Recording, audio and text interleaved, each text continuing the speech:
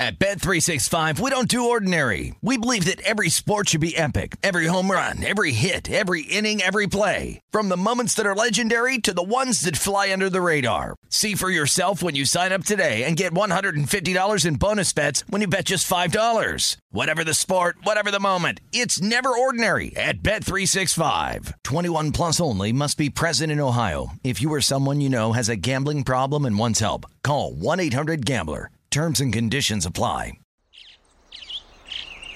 Getting ready to take on spring? Make your first move with the reliable performance and power of Steel battery tools. From hedge trimmers and mowers to string trimmers and more, right now you can save $50 on select battery tool sets. Real Steel. Offer valid on select AK system sets through June 16, 2024. See participating retailer for details. This is the New York City Cast with Will Hill, presented by BetRivers. What's up, New York City Cast, BetRivers Sportsbook. A good show for you today. Mike Sando of The Athletic, very tied into the NFL. He's going to be on with us to talk all things NFL, all things you want to know for the offseason. Where are these quarterbacks going to go? Where's Rodgers going to go? Is Brady going to stay retired? We get into some Hall of Fame stuff with Stafford, which is kind of the topic of the week here. So Sando is going to be on and discuss all those things. I'm really looking forward to that. We'll start here with the basketball just for a couple minutes. Knicks and the Nets play tonight. Knicks minus 4.5, total 217. Both teams have just played terribly. The Knicks really a new low point the last game, really the last two games. That's about as bad a back-to-back loss as you could possibly have. A Portland team, that traded McCollum, no Lillard, obviously, all the way down in the standings to have a big lead against Portland and, basically at Portland have like a 52-19 run to blow you out of the building. You lose that game that was on Saturday. Then Monday, home against the Thunder, who are tanking. They don't even want to win. They're not even trying to win. The Knicks are a 10-point favorite, and they lose at home to the Thunder. Now the Knicks are a 4.5-point favorite against the Nets. To me, the Knicks should not be 4.5-point favorites against anybody. I like the Nets. Nets at least do get Curry. They get Drummond. They get some warm bodies who, they desperately need. They have also played terribly. But look, Durant's probably right around the corner. Simmons probably right around the corner. Again, you don't have Kyrie because this game is in New York. You're not gonna have Kyrie for a lot of these games because they have a lot of home games and they have a lot of games. New York, Toronto, he's not going to be able to play. So it's going to be tough for the Nets. Nets kind of stemmed the bleeding the other night. They beat the Kings at home, which you're supposed to beat the Kings at home, so you can't really call it a good win. But look, when you've lost 10, 11 in a row, you just need a couple wins here or there to stop the bleeding, keep yourself in the play-in, and there's kind of the play-in kind of gets lumped in all together. The 7-8, 9-10, like it's all the same. There's a huge difference between being the 7-8 and the 9-10. 9-10, you play two games and you got to win both of them. If you're the 7-8, it's the opposite. You got two chances to win one game. So as long as the Nets stay in the 7-8 and they only have to win one game and they get two chances to do it, the Nets are going to be fine. Fine in terms of, they'll be in the playoffs. As long as they're healthy, they can beat anybody. I don't know that this team's winning a championship. I'd kind of be surprised at this point if they are, especially if you're only going to get Kyrie for half the games. But Knicks-Nets tonight. Knicks have played terribly. Tibbs is really kind of worn out his welcome after a great first year. Just a miraculous job to get the 4 seed. Now it's come back to the pack. It's really, it's like a hitter who's a 270 hitter. 1 year hits 340, or I compared it to Brady Anderson, who never hit more than 18 home runs. He was a leadoff hitter for the Orioles 20-something years ago. 1 year he hit 50, just out of nowhere, and then he never hit 18 ever again. That's kind of the year the Knicks had last year. They're not very good, but I think it's probably better for them to just lose these games, get lottery balls. Maybe you get some luck in the lottery. You move up to the top 3, top 5, and you get lucky and you find a guy you can build your franchise around, because the Knicks don't have that right now. Barrett is a good player, not a great player. He's out tonight, by the way. Knicks just kind of a weird mix. They got some decent young players, bunch of veterans. Tibbs, you know what he does. He's going to play the veterans. So not a good situation for the Knicks. Usually I would say the Knicks have a big home court advantage tonight. They're in the Garden. Fans will be fired up. They hate the Nets. Knicks fans are kind of apathetic at this point. They're really down on this team. They're down on this coach. So I don't know what kind of environment you're going to get here in this game. So I like the Nets plus the 4.5. To me, the Knicks should not be laying 4.5 points to anybody right now. That's how bad the Knicks are. So that's the basketball situation. Let's talk some football. Let's find out where these free agents are going. Where's Rodgers going to go? Is Brady going to stay retired? Mike Sando has some interesting thoughts really on all those things, some things that may surprise you. So stay tuned. Let's talk with Mike Sando on some NFL. All right, I wanted to talk a little NFL offseason, and to do that, there is nobody better. He is the host of the Football GM podcast. He writes for The Athletic. He is Mike Sando. Mike, what's going on, man? Thanks for coming on. Yeah, not too much. Had a day or two to decompress after the Super Bowl trip, which is always a privilege to get to go to. It was fun being around people again, including a lot of people in the business. So I'm ready to go. What do you got? All right. Well, football season ended Sunday, but I think it starts again, I don't know, today, pretty soon, because the news cycle, it's pretty exciting. I think let's start because I think I don't know if people are familiar with your work or not, but I think you do something that's really kind of fascinating, really brilliant. You always hear people talk about this guy's a top 5 quarterback, this guy's a top 10 quarterback. The way you do it, I think is great. You break these guys down into tiers. You survey the GMs. Can you just tell the audience a little bit about what you do in terms of that? Yep. Every summer for the last 7, 8, I think it's 8 years. 2014 was probably the first year. I'll talk to 50 people in the league, which will have a cross-section of general managers, head coaches, offensive coordinators, defensive coordinators, some quarterback coaches, people from analytics departments, a couple salary cap guys, things like that. And we'll go through all of the veteran quarterbacks who might be starting that year. There's usually about 35. Some teams might have 2. I exclude the rookies from it because not every team scouted them or looked at them if you're not going to be in the market for one. And basically, we put them into one of the following tiers, every quarterback. Tier 1 is the best. You need the least amount of help to win from your team around you. And the strict definition is you can carry your team every week. The team wins because of you. And you can expertly handle those pure pass situations when we strip back play action and all of the things that make it easy. When you got to go and just throw the ball and they know where you're going to be, can you handle that? Not very many guys can do that. Tier 2 is really you can carry your team some of the time. You can handle some of that pure pass stuff in doses. You might possess another dimension or two to your game that elevates you above the third tier. That could be a rushing component or something along those lines. Typically, it's a rushing quarterback who really is dynamic that way. The third tier is, you're a legitimate starter, but you're probably going to need a lot more help from your defense, from your run game. You may not want to be featured in a high volume drop back pass offense. You may want a lot of play action. You may want a lot of things to distract from the fact that you're standing back there throwing the ball. And then the fourth tier really is just maybe a veteran who you wouldn't want to go through the whole season with. Think like a Ryan Fitzpatrick.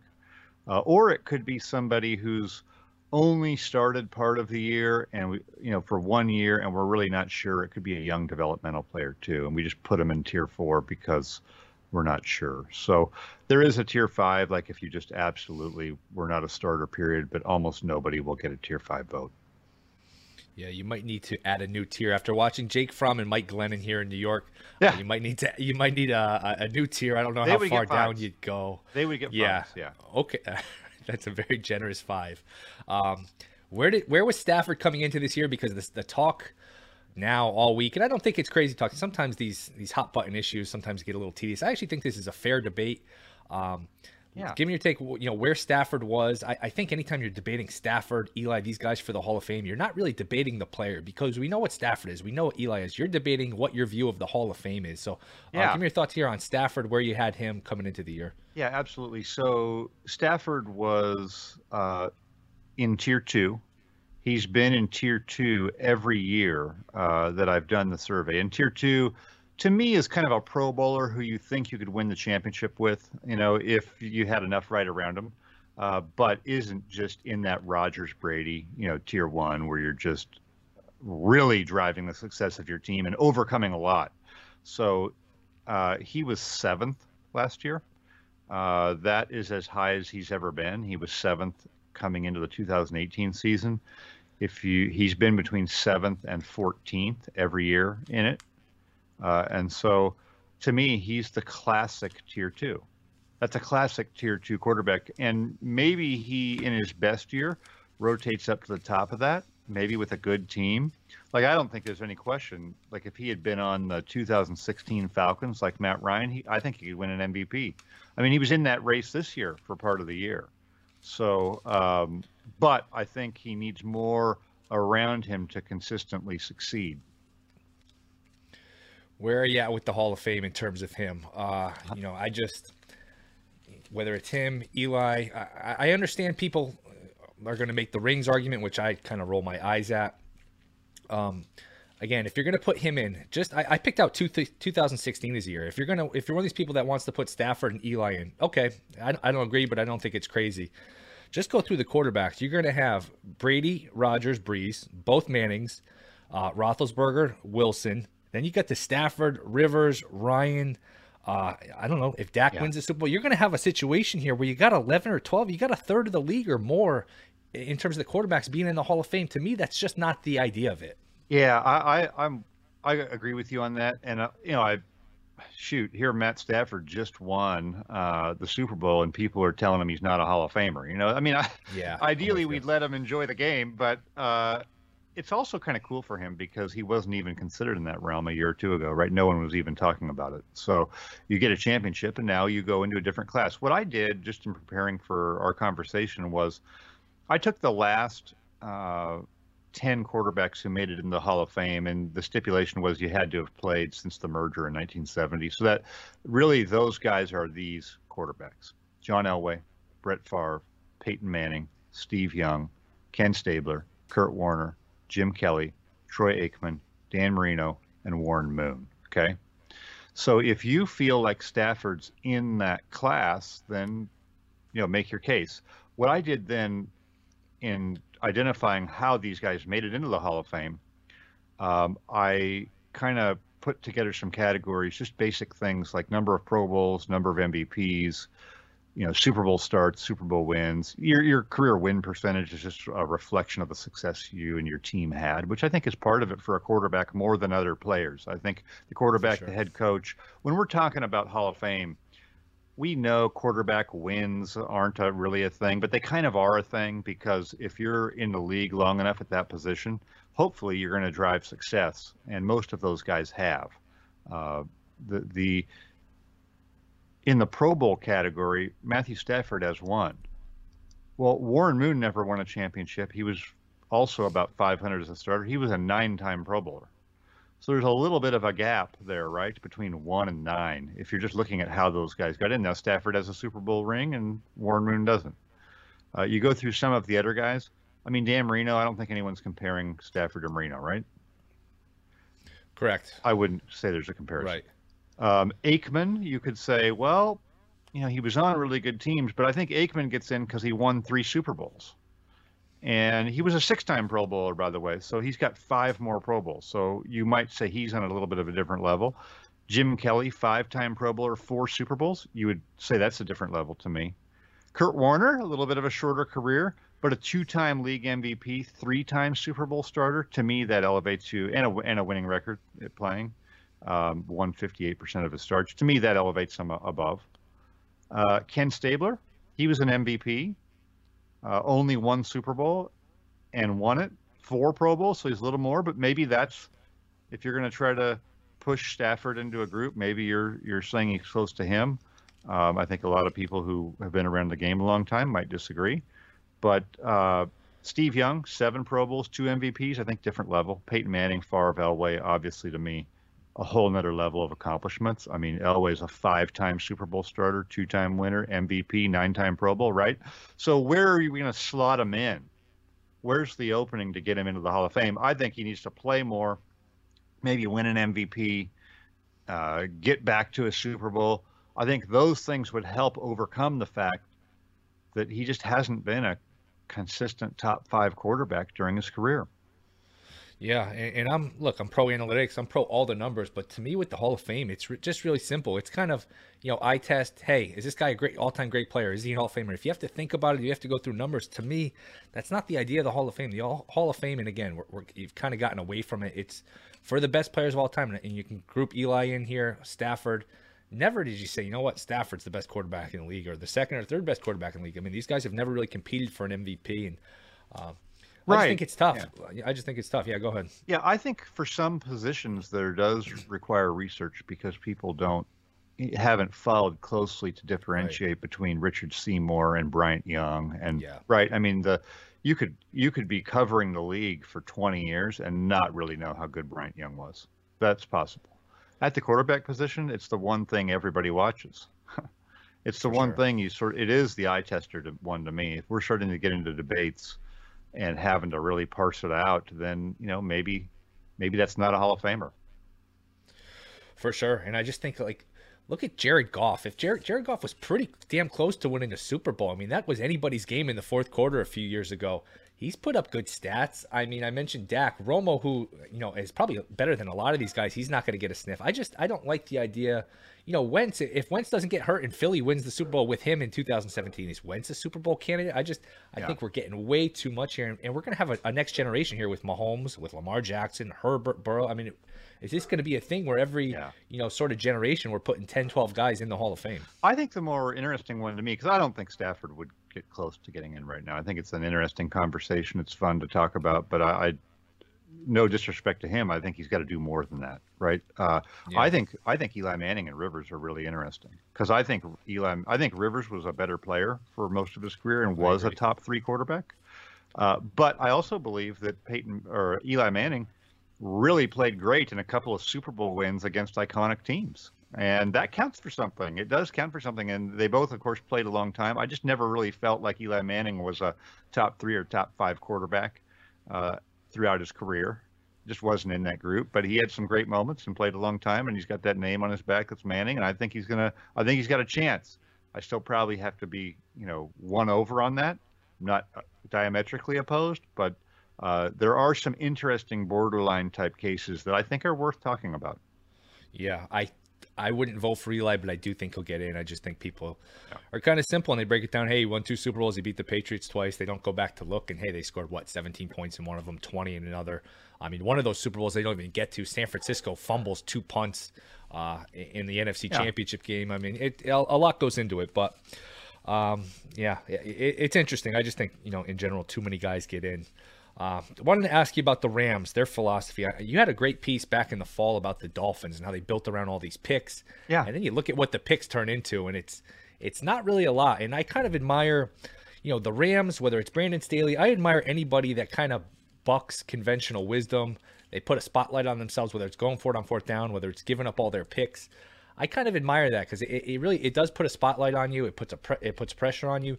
Do you think that other teams will look at the Rams and say, you know what, maybe we're too tight with these picks. Maybe we can move some of these picks for players. Do you think this is going to start any start of a trend here? Well, I think there is a greater awareness of trading away your late first-round picks to get an established player, and I think that can work for both teams sometimes. You have a player, let's just say Jacksonville was obviously a mess, but even the Jets with Jamal Adams, right? We've seen some of these teams do that where you have a player, he's a good player on your team, it's not working for whatever reason. I think you can be opportunistic if you're one of the good teams and say, let's acquire that player and give up what's going to be the 28th pick in the draft. That's a little bit of a crapshoot type pick, right? We're probably not going to get a quarterback. Let's just make our team better. Because if you look at the hit rate of players taking the bottom or the last 10 picks of the first round, it's really not great. And you'll often hear, we only had 16 players with a first round grade. That's a lot of teams every year. There's 32 picks in the first round, no matter how many players you think are worth taking that early. So I do think it's happened some already. Like I mentioned, Seattle, and we'll see. They're on the wrong end of the Jamal Adams trade, but they just changed their entire defensive staff to hire guys who they think are going to feature him better. So we'll see. I do think that you won't replicate exactly what the Rams have done because it's really unusual situation that Matt Stafford becomes available like that he asks out of his contract and the team goes, okay. I mean, that just doesn't happen, right? I mean, they had to be in a real weird place to go along with it. So I think that aspect of it is a little bit harder. But we have no question seen a willingness to trade quarterbacks or move on from them for whatever reason. And I think there's a little bit of a shift towards players being more willing to force their way out of a place. I think that can happen with a Jalen Ramsey, that type of a thing, even an Odell Beckham, right? We're seeing players be able to do that. And I think they've always been able to do that, but at the quarterback position, it can be a little bit harder. So we're not going to have a bunch of teams doing exactly what they did, but I think we are seeing more of that trade the late first round pick. Yeah, I just think fans, GMs, I just think they covet these picks so much, and too much so. There's a great Family Guy episode where I forget the scenario, but Peter has his choice of two prizes, and option one is a brand new boat, and option two is a mystery box. And he goes, "Well, a boat's a boat, but a mystery box could be anything. Who knows? Even a boat." Yes. And there's a little bit of that with these. Fans like to say, "Oh man, we could get this guy with this pick, this guy with that pick." Where you go back and look at these picks, and you did a great job, with the Dolphins and who they got. It's like, this pick looks great on paper. Then you make the pick and it's Austin Jackson, and you're dying to get the guy off the team in a year or two. I do feel that way. And I know there's salary issues that come in too, but I think it's unlikely that you're going to pick a player as good as the one you're getting rid of when they're a real good starter. And now, like we said, the Jamal Adams one, he hasn't looked as good, or they haven't used him as well, and he's been injured. So, I mean, maybe that will work out for the Jets. I just think it's hard the odds of you drafting an elite player are low.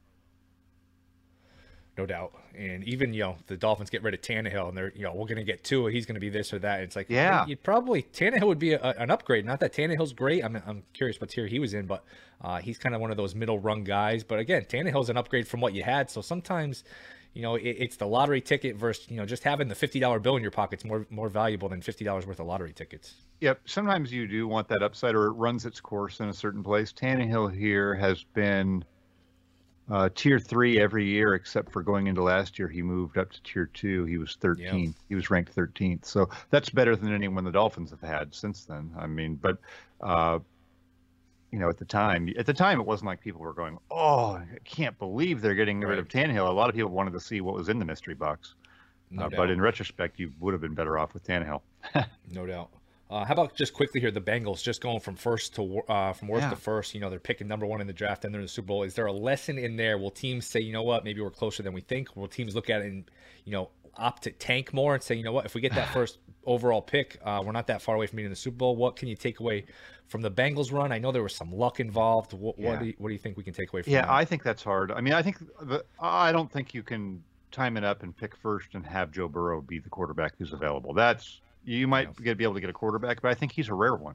And I think he was a unanimous number 1 pick in everyone's minds. I mean, people thought he was going to be really good. So that's hard to engineer. I think the lesson really, and we can take this with both Super Bowl teams, is there's different ways to get premium players, but you need premium players. And I think for the Bengals, they were able to get 2 top 5 picks who were really special people and players in Jamar Chase and Joe Burrow, that are franchise-altering players. It doesn't guarantee that you're going to get them there, but those are the picks you probably don't trade away, right? You're really getting elite premium guys who are going to be on good team-friendly contracts for a long time. Awesome job. The Rams weren't going to do that, so they went a different route. They gave up 2 later first-round picks to get Jalen Ramsey, who is their Jamar Chase in their mind, right? But you have to have the elite players, however you're going to get them. And I think just the quarterback is such a big part of it, and your team's belief in that player and what you can do with him is critical. I don't think there's any way the Rams would be in the Super Bowl if they didn't trade for Stafford. I think that whole thing with Goff had run its course. They couldn't have played the way they played this year with Goff. I think there was definitely a lot more drop back pass and things on Stafford's plate. So that position, and same thing with Burrow. Your team has to really believe in that position and who you have there, and your coaches do, to get to where they got. Yeah, no doubt. And, it's funny, the Rams, if they call or they don't call that holding on Kupp and the Rams don't score, the story after the game isn't is Stafford a Hall of Famer. It's, boy, the Rams went with their last, 7-8 drives where they only got 3 points. So it's amazing how one play just kind of turns it. They won the game with defense. Yeah. They won throughout the playoffs on defense. I mean, I think that, but they wouldn't have gotten to where they were without offense. Right. I mean, I think Right. the offense was better than the defense for a lot of the season, but in the playoffs, I think their defense was the differentiating factor for them, and that's team football, right? And we've seen that other times. I mean, if you go back to when Peyton Manning won the Super Bowl and they beat Chicago in the Super Bowl, I believe in those playoffs, Peyton had 3 touchdowns, 7 interceptions. The Colts had a terrible defense that year, but they got Bob Sanders back. Bob Sanders, yeah. They played great defense in the Yeah. playoffs, and we just, time goes by. We know Peyton's great, and hey, Peyton won the Super Bowl, but he doesn't win the Super Bowl without that defense. It is a team. The team component of this thing can't be forgotten. The team component and the luck component. Yeah. I mean, think about the Rams. You get a 10-win team in the Super Bowl and a 10-win team in the title game, and you get both those games at home as a 4 seed. I mean, think about that. You're a 4 seed. All right, you get one home game, and then you're on the road the rest of the way. The Rams really got lucky. They're a 4 seed. They get the Super Bowl at home, the NFC title game at home, and they're playing 2 10-win teams. I mean, usually the Super Bowl is 12, 13, 14-win team. You got 2 10-win teams the final 2 games.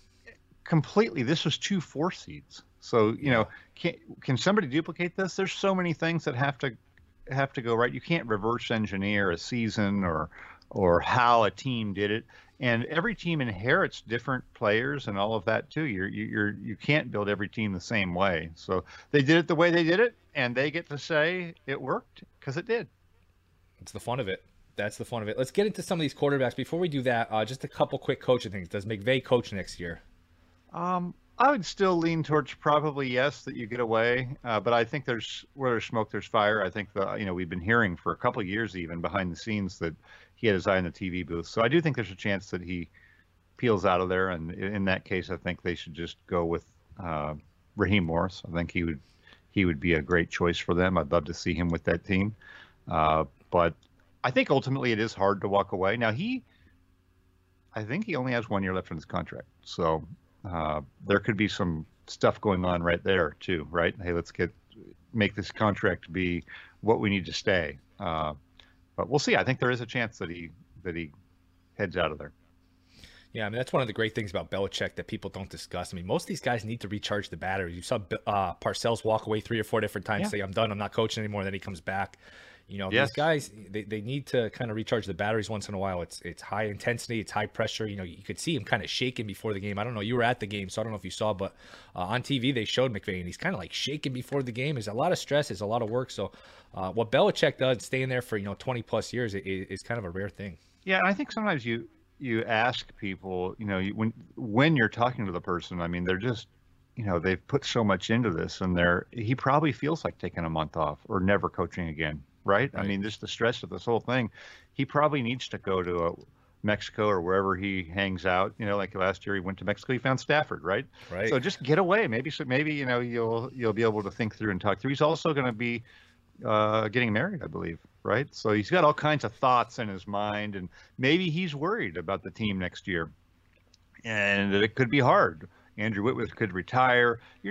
Teams aren't as hungry, right? I mean, maybe he thinks there's a little bit of a retool year for whatever reason.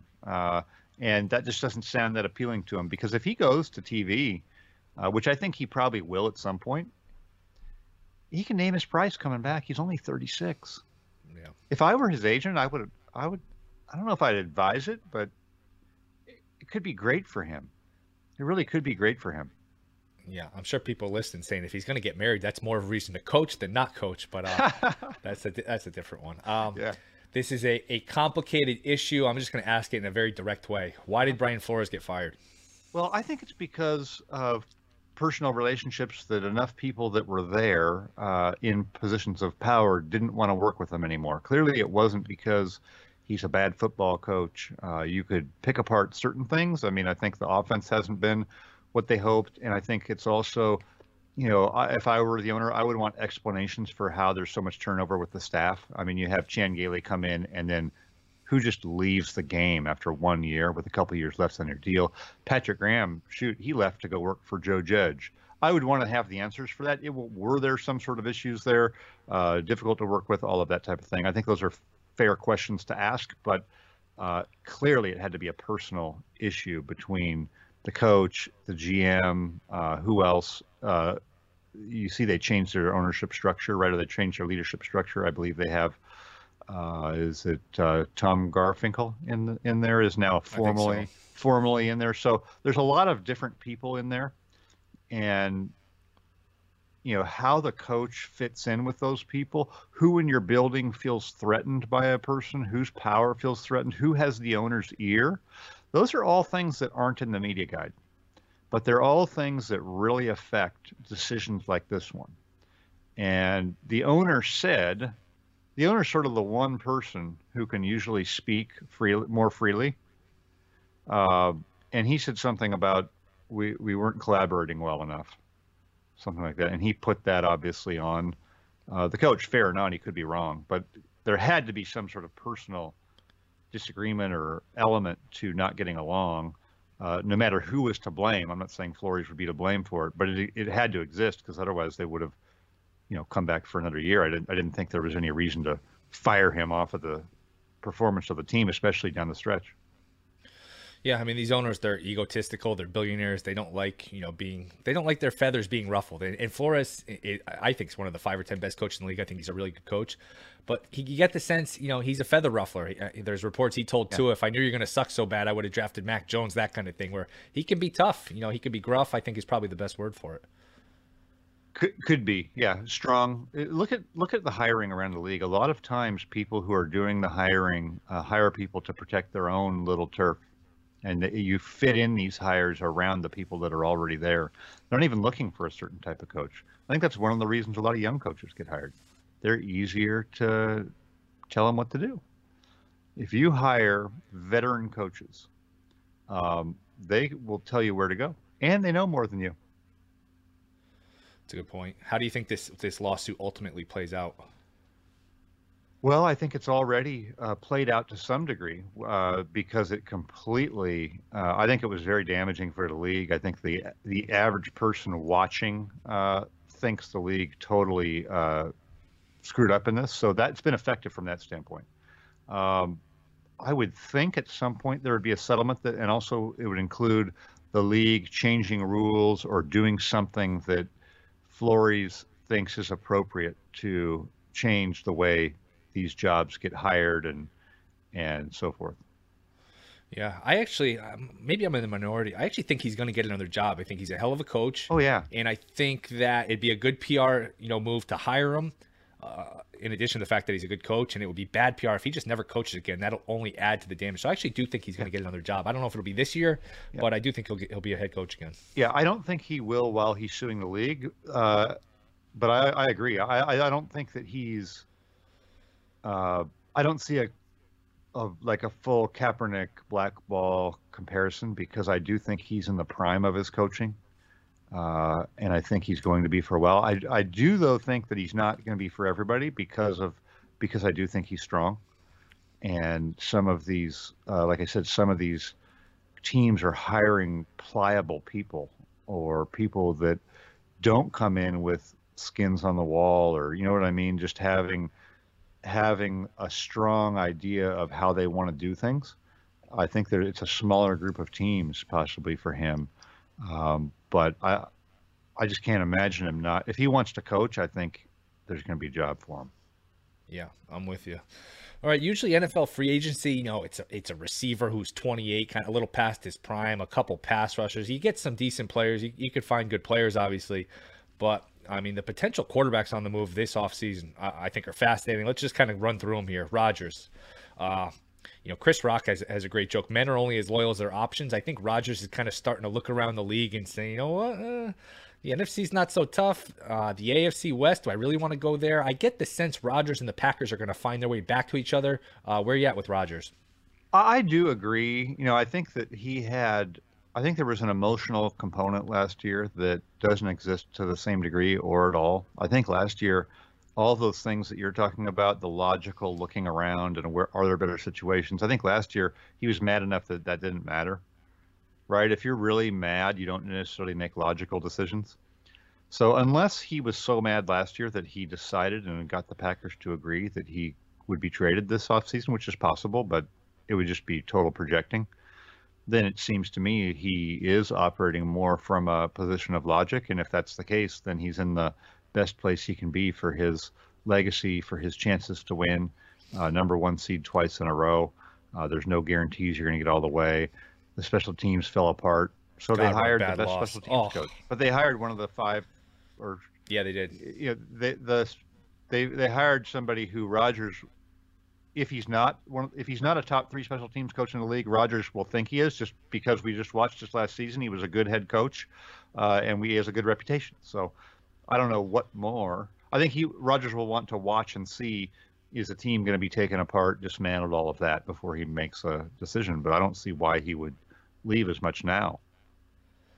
Boy, that was such a bad loss. I mean, some of these teams got to be just kicking themselves, especially watching the Super Bowl, which we were talking about before you came on. Just, it was an exciting game. It wasn't overly well played, but the Packers to lose that game, the Chiefs the way that game got away, the Bills. Some of these teams had to watch the Super Bowl. Even Brady to some extent, and say, "Oh my goodness, I can't believe we let our game get away." The Packers have to just be kicking themselves. So that was just a brutal loss that Saturday night in Lambeau. Yeah, it really was. It really was. But I think that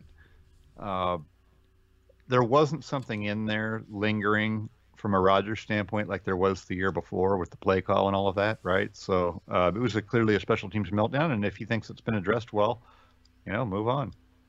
Yeah, and part of it was on him too. He didn't play great. I mean, they had the ball plenty of times where just a field goal, anything kind of puts the game away, and still you get the punt block for a touchdown. Okay, I mean, you're the best player in the league. You're the MVP. You got the ball 4 minutes to go. You just get a few first downs, kick the field goal, you move on. But just a brutal loss. Watson, this is another complicated one. First of all, are we sure he's going to be in the league next year? And, who would you favor in terms of where he goes? I saw today he preferred. Now, he's kind of all over the place. He wanted to go to the Dolphins. I think that's probably scrapped now with Flores being out. I think it was Minnesota and one other team. I'm trying to remember who he preferred. But where are you at with Watson? Well, I think there has to be a settlement and then a little bit of a fallout after that to see what the perception is around him. I don't think he's going to be for everybody. I think you can't. Not everybody is going to sit up there as a GM next to him and look the city in the eye and say, this is the direction we're going. I think it's a lot easier to do in fantasy football. Hey, he'd fit here, we'd do this, than it is in reality, especially if there's still lingering concerns or feelings that he's acted terribly, and that's part of who he is. It's too early right now for something to happen. I thought by now there would have already been a settlement of some kind. And that he would have done whatever it took to do that, and he'd be back playing. That hasn't happened. So until it does, I think it's just premature. I think there has to be that. We have to see what that looks like. Yeah, I mean, we're a betting network. We're a betting show. So, if you're going to find a long shot now, a big part of that is to find a sleeper, find a team, hey, I think he could go to Carolina, or I think he could go to the Browns. If you had to just throw out a team, maybe one that's off the radar, just a guess in terms of where Watson plays next year, would you be able to throw out just a guess? Well, I mean, Carolina, we know already seem to have an interest. So that and there's it's desperation time there a little bit, and it doesn't look like they're going to be drafting, real early. So to me, that's an obvious one. I don't. Like I said, though, I think we need to see what the settlement type thing looks like, because if he's in some way exonerated, which I think would be hard when you have that many people, there's always going to be something lingering. But if he were somehow exonerated, then I think more teams come into play. Yeah, no doubt. And I think the NFC, especially in the NFC South, I mean, you look around, if Brady's really going to retire, and I guess we can get to that in a minute. If Brady's really going to retire, that NFC South, I mean, that's one of those divisions you could probably talk yourself into. If we go 9-8, we could win this division. The Saints are in a rebuild. The Bucs, I mean, that's going to be a mass exodus. It looks like they're in tough shape with the salary cap. Atlanta's not going to be any sort of threat. So if you're Carolina, you got a good defense. You got to keep McCaffrey healthy, but a lot of these teams in the NFC can talk themselves into, hey, we just get a quarterback, we can be in the mix. That leads me to Wilson. It feels like Wilson and Pete Carroll, that thing has kind of run its course. One of them's got to go. It just feels like it's just not a marriage that, like I said, it just kind of run its course. Where are you at with the whole Seahawks, Russell Wilson, Pete Carroll situation? Well, Pete Carroll's not going anywhere. I mean, he's got a long-term contract and he just hired a bunch of new staff. So I think the odds are towards something not changing this year. I also think it hurt Russell Wilson and his value that he didn't play great this last year. And really hasn't played consistently great for the last year and a half. Second half of last year was tough too. So he's been a little more quiet. We haven't been hearing as much stuff being stirred up. So maybe he's got some big plan. But I think he lost a little bit. I think he's lost a little bit of equity with the public in terms of the idea that, God, the Seahawks are holding him back, right? They need to do this or that. I think there's a little bit more of a realization that maybe he was at his best when they were playing the way Pete Carroll wants to play, or if not all the way, then, with some of that component in it. It may have run some of its course. I just think that it could be more next off season. Why is Murray unhappy with the Cardinals? This kind of came out of nowhere. He's another one. You didn't play great the second half of the year. You're hurt a lot. You're little. I don't know that you're good enough to be throwing a hissy fit like he is. Maybe he's not. Maybe this is all just perception. Where's the tension between Murray and the Cardinals coming from? That was very interesting that he sort of got this conversation going, right, with the social media. There wasn't really anything that had come out right before that. I don't think he was doing anything in response, which is a little odd to me to bring up a subject. Now, some of the things that have been said about him have been said about him before. Privately, we've heard a lot of people criticize just kind of his general outlook or makeup. Or remember last year that I think it was the analyst Brock Heward had said he was, hearing that he, was a real great competitor on Sundays, but questioning what he put in the rest of the week, right? And so some of that can just be a young player, maturity, grow into it type of a thing. Something, though, the distribution of blame in Arizona has been an interesting thing to me. I think there was some speculation after the year that there could be coaching change or could people be imperiled. We just haven't seen that. We haven't even really seen a big reaction in any way, right? Usually when you have a terrible loss, Green Bay, had to get the new special teams coach, right? There's usually something that gets addressed, right? Right. The Chiefs lose the Super Bowl, they do their whole offensive line, right? There's some reaction. Goff isn't playing well, we're going to go get Stafford. And Arizona just seems a little bit caught in between to me, where you don't feel great about how Kingsbury's got him going, but their record's improved every year. His record's gotten better and better. You don't love everything about Murray, but he's clearly the best option you've got. You have some question marks. So I don't know sort of where that came from, where it's going. It doesn't feel like that's a place that's going to have big change. The thing in the back of my mind is, unlike Russell Wilson, who is a really marginal baseball prospect, he was a top 10 pick, Kyler Murray. So I think he really does have other options. And if it gets real tough for him or he doesn't like it, he's got that. That's an interesting thing, isn't it? Yeah, it really is. He could go make real money playing baseball, I believe. I don't really know exactly how baseball works, but I think if you're a top 10 pick, he could make a lot of money, right? Yeah, we would need to get baseball players back on the field, and that's an issue. And one of the reasons with the lockout here is the way they treat minor leaguers, and I think it's probably a big reason why he went to the NFL in addition to being the number one pick in the draft.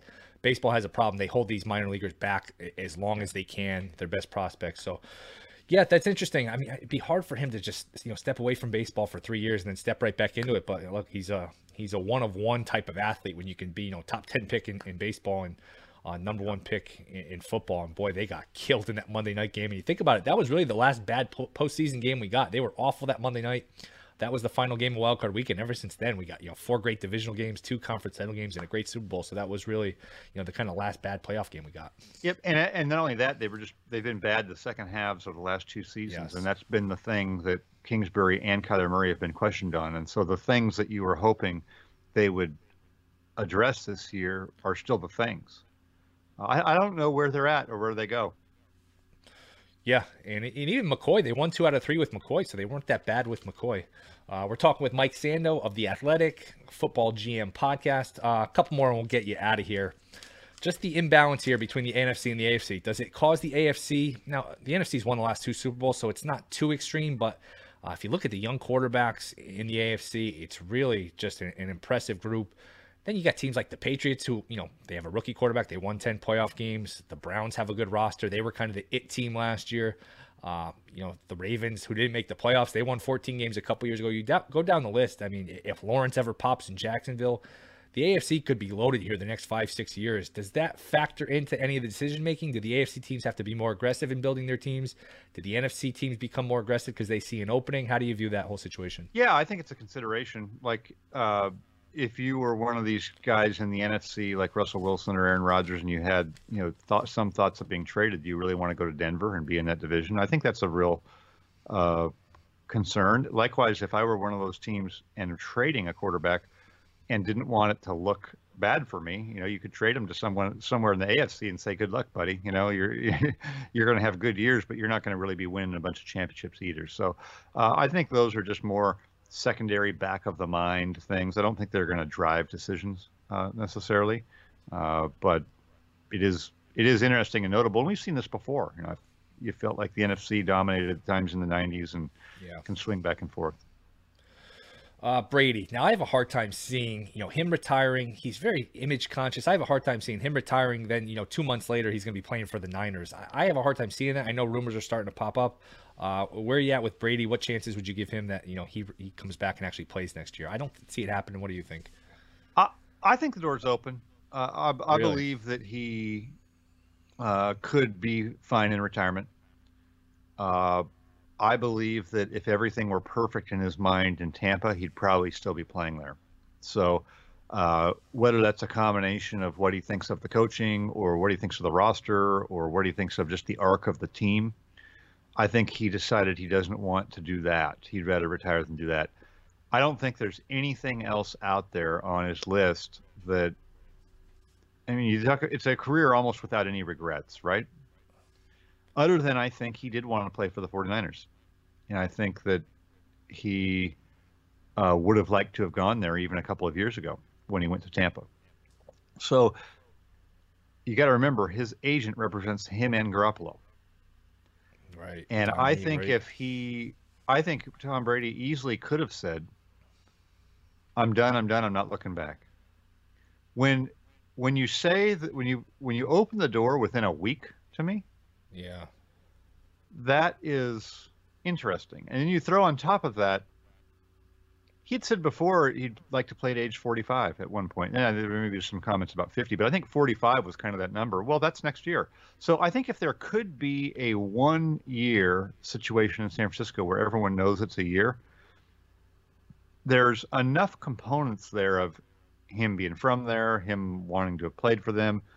The 49ers are going to agree to trade Garoppolo. We know that. Brady's still playing great.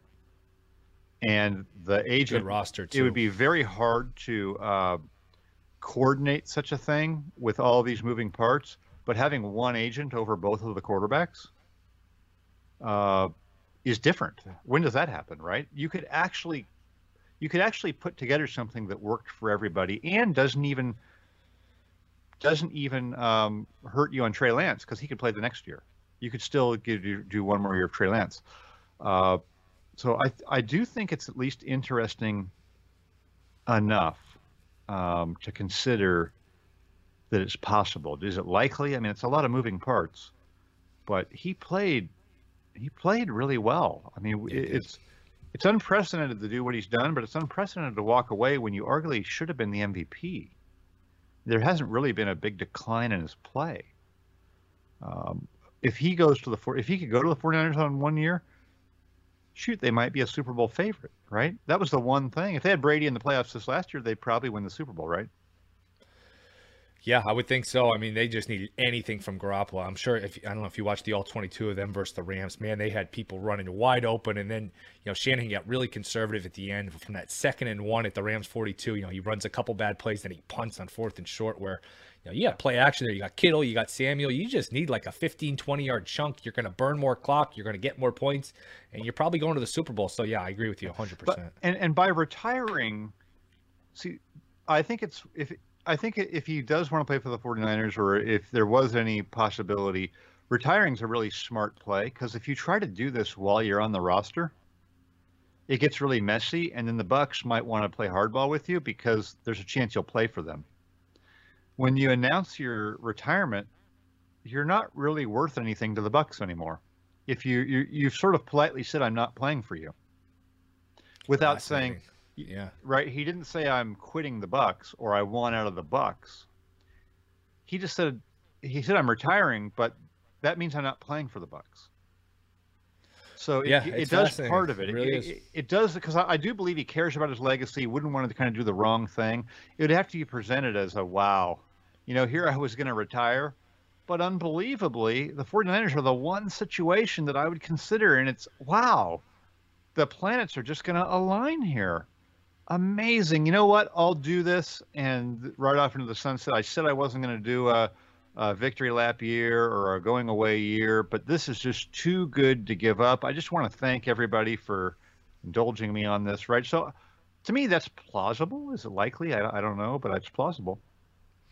Wow, you're kind of changing my mind because I will agree that this retirement came out of nowhere. I remember the Friday before they played the Rams. I think it was Peter Schrager said, "Don't be surprised if he retires." Like, he's not retiring. We haven't heard anything about him retiring. Every indication. Yeah, go ahead. Well, so I'll tell you a little backstory. So January 10th, I do a Monday column every week during the season, the Pick Six column on The Athletic. And January 10th, I was doing one on, it was something like the 18 quarterback situations that could change this year. And as I was finishing that, I actually started to call. I frequently will call people around the league or that I know, or it could be front office people, agents, whatever, and I'll run my list or thinking past them, right, just to get feedback or hey. And I did that, and a guy goes, "Hey, you might want to add Tampa Bay on there as a team that could be looking." I said, "What?" He said, "Not just protect yourself, just put it in there. I'm hearing enough that he's not entirely happy with everything that's going on there. The family thing's pulling at him. There's people around him, teammates and such, that think it feels like he's going to retire." So I just added them to my thing and said, "Hey, look, not predicting a retirement here, but we're hearing, that there could at least be the likelihood of him walking away could be a lot higher than people think." So that was the first that I heard it. Was then so if we're starting to hear it, then it was going on right before that. Then to me, that makes it more like it was less shocking. Wow. What do you think? Where's the tension? Is it him and Arians? I don't remember Arians was really hard on him that first year, that first couple months where, he'd call him out in the press where, look, Belichick could be hard, but Belichick would never say, you know what, Brady needs to play better, that kind of thing. Where do you think the tension came from? I think that would be pure speculation, and I wouldn't want to do that to the individuals involved. He could love Bruce and have an issue with an assistant. He could love the assistant and just have a little thing with Bruce. But I would say, that Bruce Arians, some of his charm and appeal is being a little bit seat of his pants and off the cuff. And I don't think that's really Brady. Now, it worked to win a Super Bowl, but is that a perfect match for the long term? Maybe Brady's just looking at it that way and saying, we captured lightning here that one year, but I don't see a path forward that we're going to win it all again. Yeah, it's interesting. You could get. I could just see the scenario. You get away from Belichick, and you're like, boy, this is great. We come to Tampa. We don't have to practice. We can do whatever we want. It's great. And then as time goes on, you're like, man, this sucks here. We can do whatever we want. So it kind of works both ways where, you don't always like the structure, the rigidness of Belichick, but then you get away from it and, whether it's penalties, whether it's guys not doing this or that, and you miss the structure and the rigidness. Yep. And plus he won the Super Bowl right away. I think that was the thing. How could I go prove it aside from New England and Belichick? And he did right away. So what more is there to accomplish there? Right, he did it apart from him at the only place he could go that he felt great about, and now, if he wins another one with Tampa, does that change anything? Does it help his legacy? What potential things on his list, on his bucket list? What are the things on his bucket list? Okay, winning championships, being the greatest of all time. That's accomplished with New England. Proving you can do it outside of Belichick, boom, did it. Playing for the 49ers, right? What other thing could you think of that would be on his bucket list? Is there anything besides playing for the 49ers? No, I mean, that's it. And I don't think it's a strong enough bucket list thing that he has to do it at all costs, damage your legacy, force your way out of Tampa. I don't think that's that. But I think retire and then let's just see if this can happen organically. Could be part of it. Yeah, it's fascinating. Should be a fun off season. Let's just do the local teams here in New York, and then we'll get you out of here. You've been very generous with your time. Looks like the Giants, I think they kind of got some adults in the room here with Daboll, with Shane. Looks like they're going in the right direction. Now, they've said all the right things here about Daniel Jones. We got to coach him better. We got to surround him better, which I think there's some truth to. But, we mentioned Fromm and Glennon. That's about as bad a backup quarterback situation as you had. You're going to have to bring in, whether it's a Teddy Bridgewater, Tyrod Taylor type veteran, or you're going to have to draft, even if you draft somebody in the second round, it's a tough spot because you're going to bring in some competition for him as much as you believe in him. Give me your thoughts here on the direction of the Giants, what they do with Jones, where they look for another quarterback here. I think they hired good people and some of the best people they could get. I do like the fact that Joe Schoen and Daboll have worked together. So immediately you have a fit, and that's kind of been an issue with the Giants, right? Where they haven't had everybody on the same page at the same time. The Gettleman hire was not that he was at some great odds with the coaching staff, but he was always close to retirement, or it just wasn't a match made in heaven, right? I feel like this is a really good match of the people.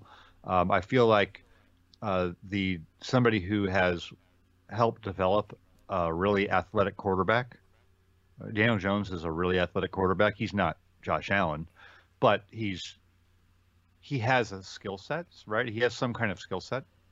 So you have somebody who has shown an ability to do that. So I do like that. I mean, I think bigger picture structurally for the Giants, that is a place where you do have to work around sort of the family infrastructure of their unique setup. And we've seen in the past when you've had the right people in there, that's worked well. When you had Coughlin and Eli Manning and those guys, and you have to give Jerry Reese some credit there too. They had a pretty decent setup for a while. So there is hope that if you have the right people, you can have success there. And I think the coach and GM seem like good candidates. Daniel Jones, I mean, they may have just looked around and there wasn't a better alternative, or maybe the owner was looking for people who would stick with Daniel Jones, right? I mean, we don't know that. I don't feel amazing about having Daniel Jones be the quarterback, but who else are you going to go get? I think it is interesting from do you pick up the option and all of that with them where they're going to be, but what they've done so far seems pretty logical. Yeah, I mean, any idea who they'd pick as a back? I mean, because you need a strong backup. You can't do. I mean, that as mediocre as Jones is. I mean, Jones looked like Mahomes when he got hurt compared to how the guys played behind him. Any idea who they'd pick up behind him? Whether it's not necessarily, but that's not that hard to do, right? Yeah. You can get those guys if your team's willing to put a few $1,000,000 more into it. You can get one of those guys. I think you just want to make sure you don't have, like we said, the tier 5, right? The guys who just you can't win a game with them.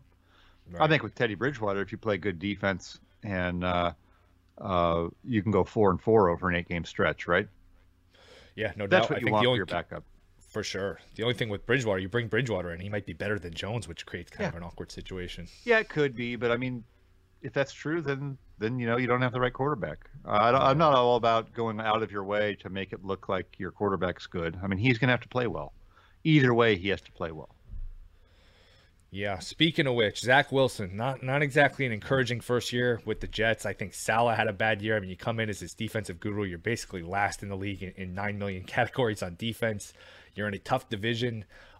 What's the bright spot? What's the upside here for the Jets? You got some draft picks. Maybe Wilson can turn a corner. Where are you at here with the Jets going forward?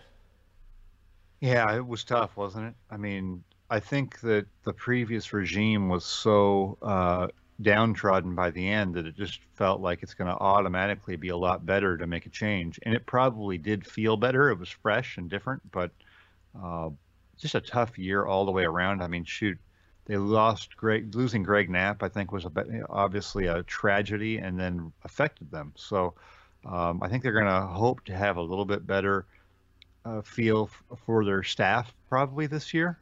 That's a hard thing.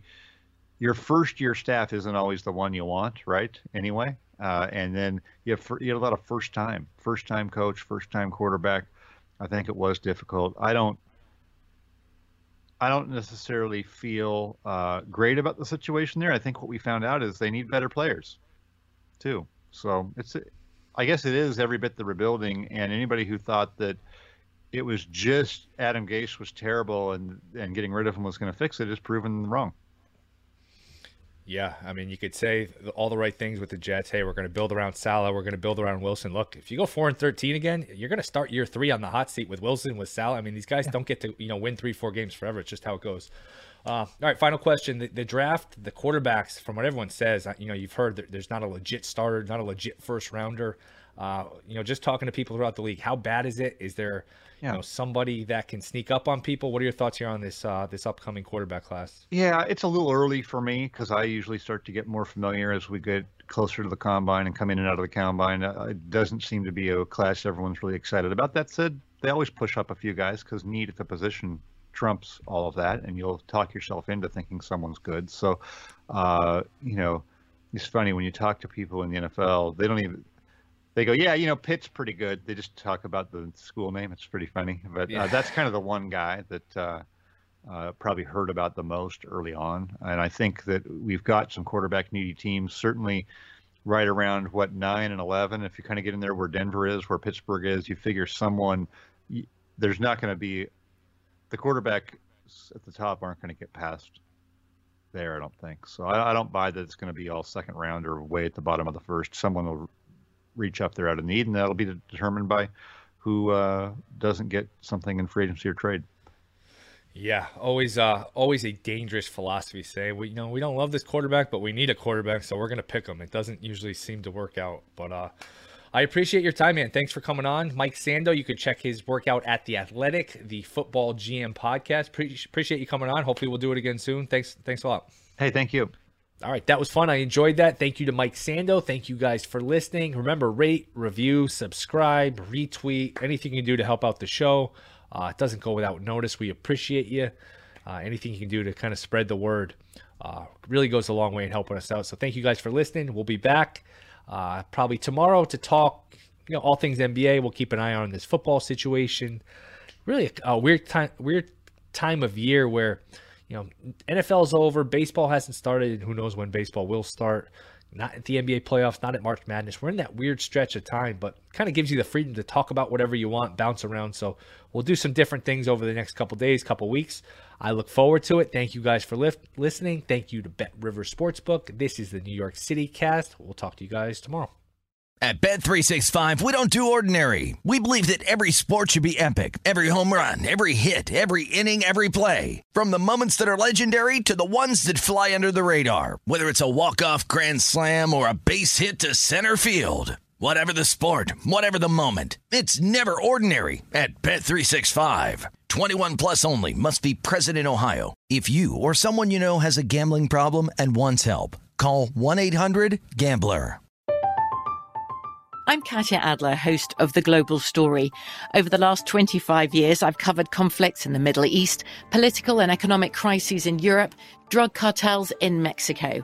Now I'm covering the stories behind the news all over the world in conversation with those who break it. Join me Monday to Friday to find out what's happening, why, and what it all means. Follow The Global Story from the BBC wherever you listen to podcasts.